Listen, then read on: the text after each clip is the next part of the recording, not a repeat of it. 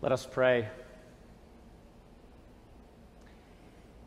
Lord Jesus, I pray that you would enable and empower us to abide in you, to abide in your love, because your perfect love drives out all fear. Be with us now, we pray, and always. Amen. Amen. Please be seated. Have you ever thought to yourself, the Ten Commandments just aren't enough for me? Sure, I can stop lying and coveting and murdering. I can honor my father and mother. I can keep the Sabbath. And of course, I can love the Lord my God with all my heart and soul and mind and strength. I can love my neighbor as myself. But I need something more stringent, something more demanding, something more virtuous. Well, if you've ever been there, then you'll find a kindred spirit in the American founding father, Benjamin Franklin. Franklin was raised in the church. His parents were actually hoping that he join the clergy. But at some point, he decided that Sunday morning worship was a waste of his time, and he formulated his own spiritual path. He formulated what he called the 13 virtues, because, as I said, the 10 Commandments just weren't enough for him. And those 13 virtues were temperance, silence, order, resolution, frugality, industry, sincerity, justice, moderation, cleanliness, tranquility, chastity, and humility. What a list that is. And here was Benjamin Franklin's plan. Every week he would focus on one of these virtues, and he would rotate so that every 13 weeks he would begin again. And he chose 13 for a specific reason. That's because he could make it through the entire list 4 times every year, since 13 times 4 is 52. Genius, 52 weeks in a year. And Ben Franklin actually printed up scorecards for himself. Scorecards, you can find them online. And on these scorecards, he kept track of his progress and mistakes, kind of week by week, virtue by virtue. And in this manner, through this plan, Benjamin Franklin went on to become the most virtuous, most perfect person who has ever lived. Now, obviously, I'm being a bit sarcastic, a bit tongue-in-cheek. But let me say just a couple things about Benjamin Franklin's 13 virtues. First of all, I have to confess that this sounds like a terrible way to live. The last thing I need in my life is more scorekeeping. The last thing I need is to be constantly reminded how I don't measure up, how I am not what I ought to be. And, frankly, it didn't work. These 13 virtues didn't work. What Ben Franklin found was that as soon as he stopped focusing on one virtue, the associated vice would come roaring back.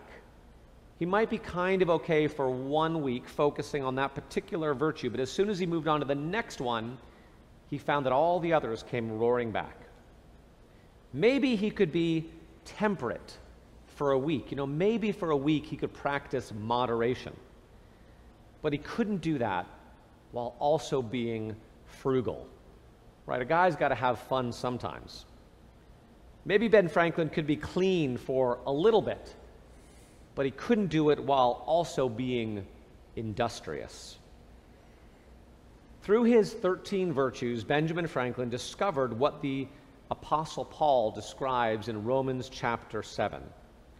Here's what Paul says. I think we can all relate to these words. I do not understand my own actions, for I do not do what I want, but I do the very thing I hate. I can will what is right, but I cannot do it. For I do not do the good I want, but the evil I do not want is what I do. So I find it to be a law that when I want to do what is good, evil lies close at hand. For I delight in the law of God in my inmost self, right? I want to do the right thing, but I see in my members, in my body, another law at war with the law of my mind, making me captive to the law of sin that dwells in my members. In other words, I know the right thing to do. I even want to do it, but I find myself unable. I'm sometimes at war with myself. So now I want to read you a few things that another prominent figure in American culture said about his approach to spirituality. Here's what he says. God is grace. Every time we mess up, he picks us back up. Every single time. That's how I view it. And so I can admit I made a mistake. I won't dwell in it. I don't sit in shame. But it actually makes me want to do better. If God forgives me, and he loves me, and he set my life in motion, if he put these desires in my heart, then I'm going to trust him. There's a quote, "The comforted become the comforters." And I really do feel comforted. I have a wife who I adore, who I feel comforted by. I feel safe. I feel like my relationship with God is wonderful. And I have this outpouring of love that I want to be able to share with people. You know who said that? Justin Bieber. Justin Bieber said that in this month's issue of Gentleman's Quarterly, in the May issue of GQ. Justin Bieber. And in case you don't know who Justin Bieber is, he's one of the biggest pop stars of all time. I talked about Britney Spears a few weeks ago. Justin Bieber today, you may be sensing a theme. He sold over 150 million albums worldwide, and he's really been famous since he was about 15 years old. Now let me ask you, as you hear Justin Bieber's words about being comforted, about experiencing the forgiveness of God, about wanting to serve and love others, as you think about Ben Franklin's 13 virtues and the systematic approach to virtuous living, whose life would you want? Whose approach to spirituality do you find more attractive or more true to your own experience? Ben's or Justin's? Now, to me, the answer is clear. I don't want to live a life based on scorekeeping and discipline, on schedules and control and frustration. I want to live a life based on grace and honesty and comfort, on forgiveness and faith and freedom. So how did Justin Bieber get there? How did he find this freedom? Well, I think it's safe to say that God pruned him. God pruned him. What does Jesus say in today's gospel reading? I am the true vine, and my Father is the vine grower. Every branch that bears fruit, he prunes to make it bear more fruit. Abide in me as I abide in you. Just as the branch cannot bear fruit by itself unless it abides in the vine, neither can you unless you abide in me. I am the vine, you are the branches. Those who abide in me and I in them bear much fruit, because apart from me, you can do nothing. Now, when I say that God pruned Justin Bieber, what do I mean by that? What I mean is that he reached a point where his life was unbearable, unmanageable, we might say. Justin Bieber had accomplished everything he could have ever imagined, more in fact.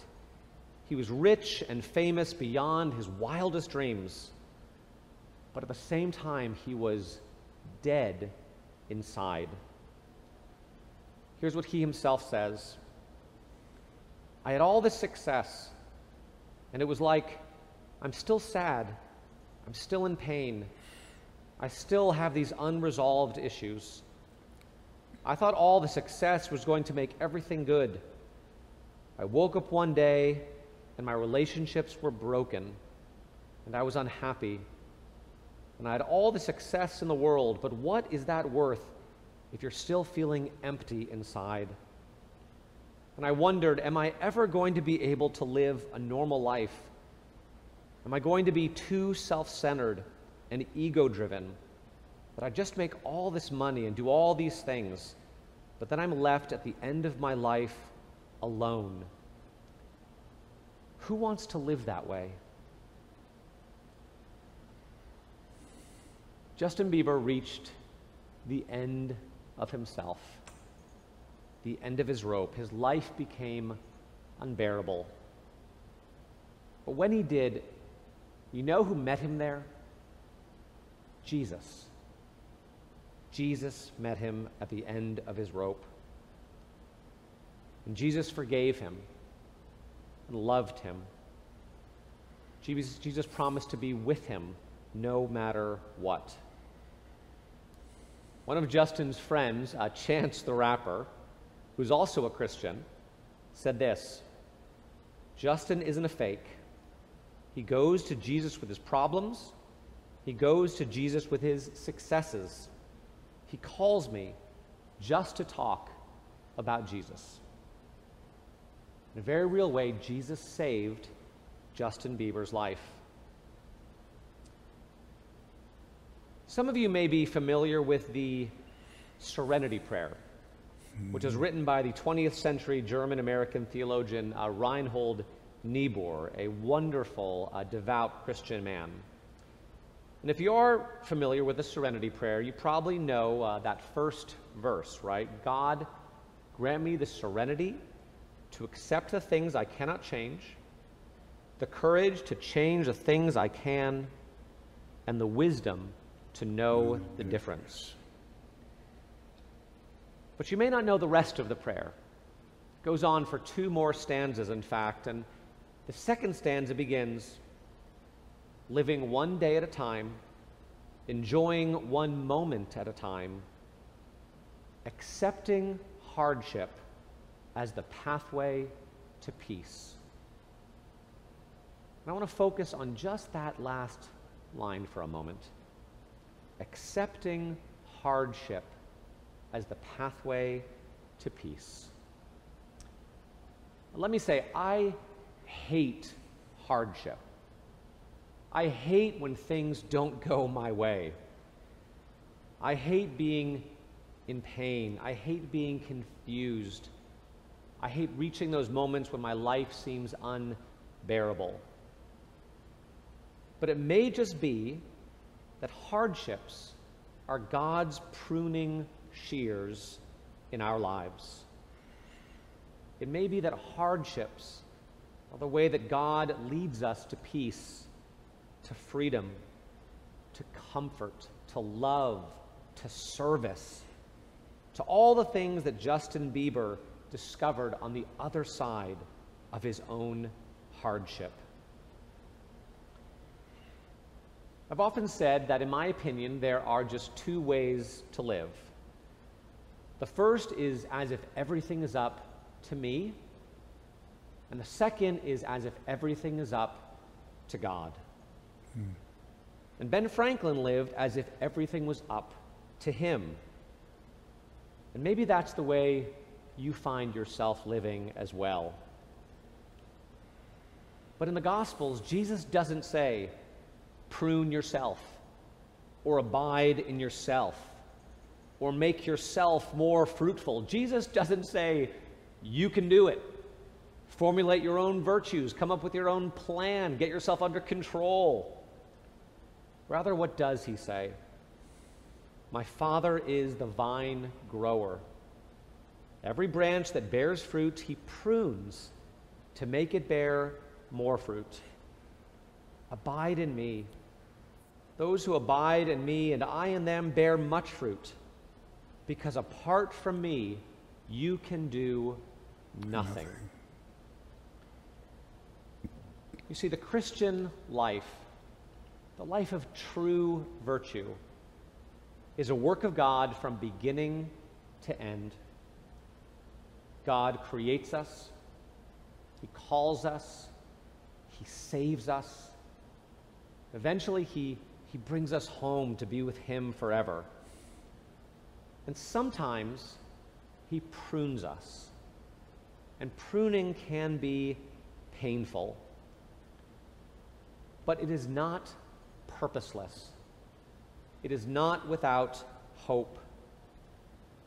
Whatever hardship we may endure, we do so knowing that God is with us, that he is present, that he is doing something, that he is leading us on the pathway to peace, that he's making us more fruitful.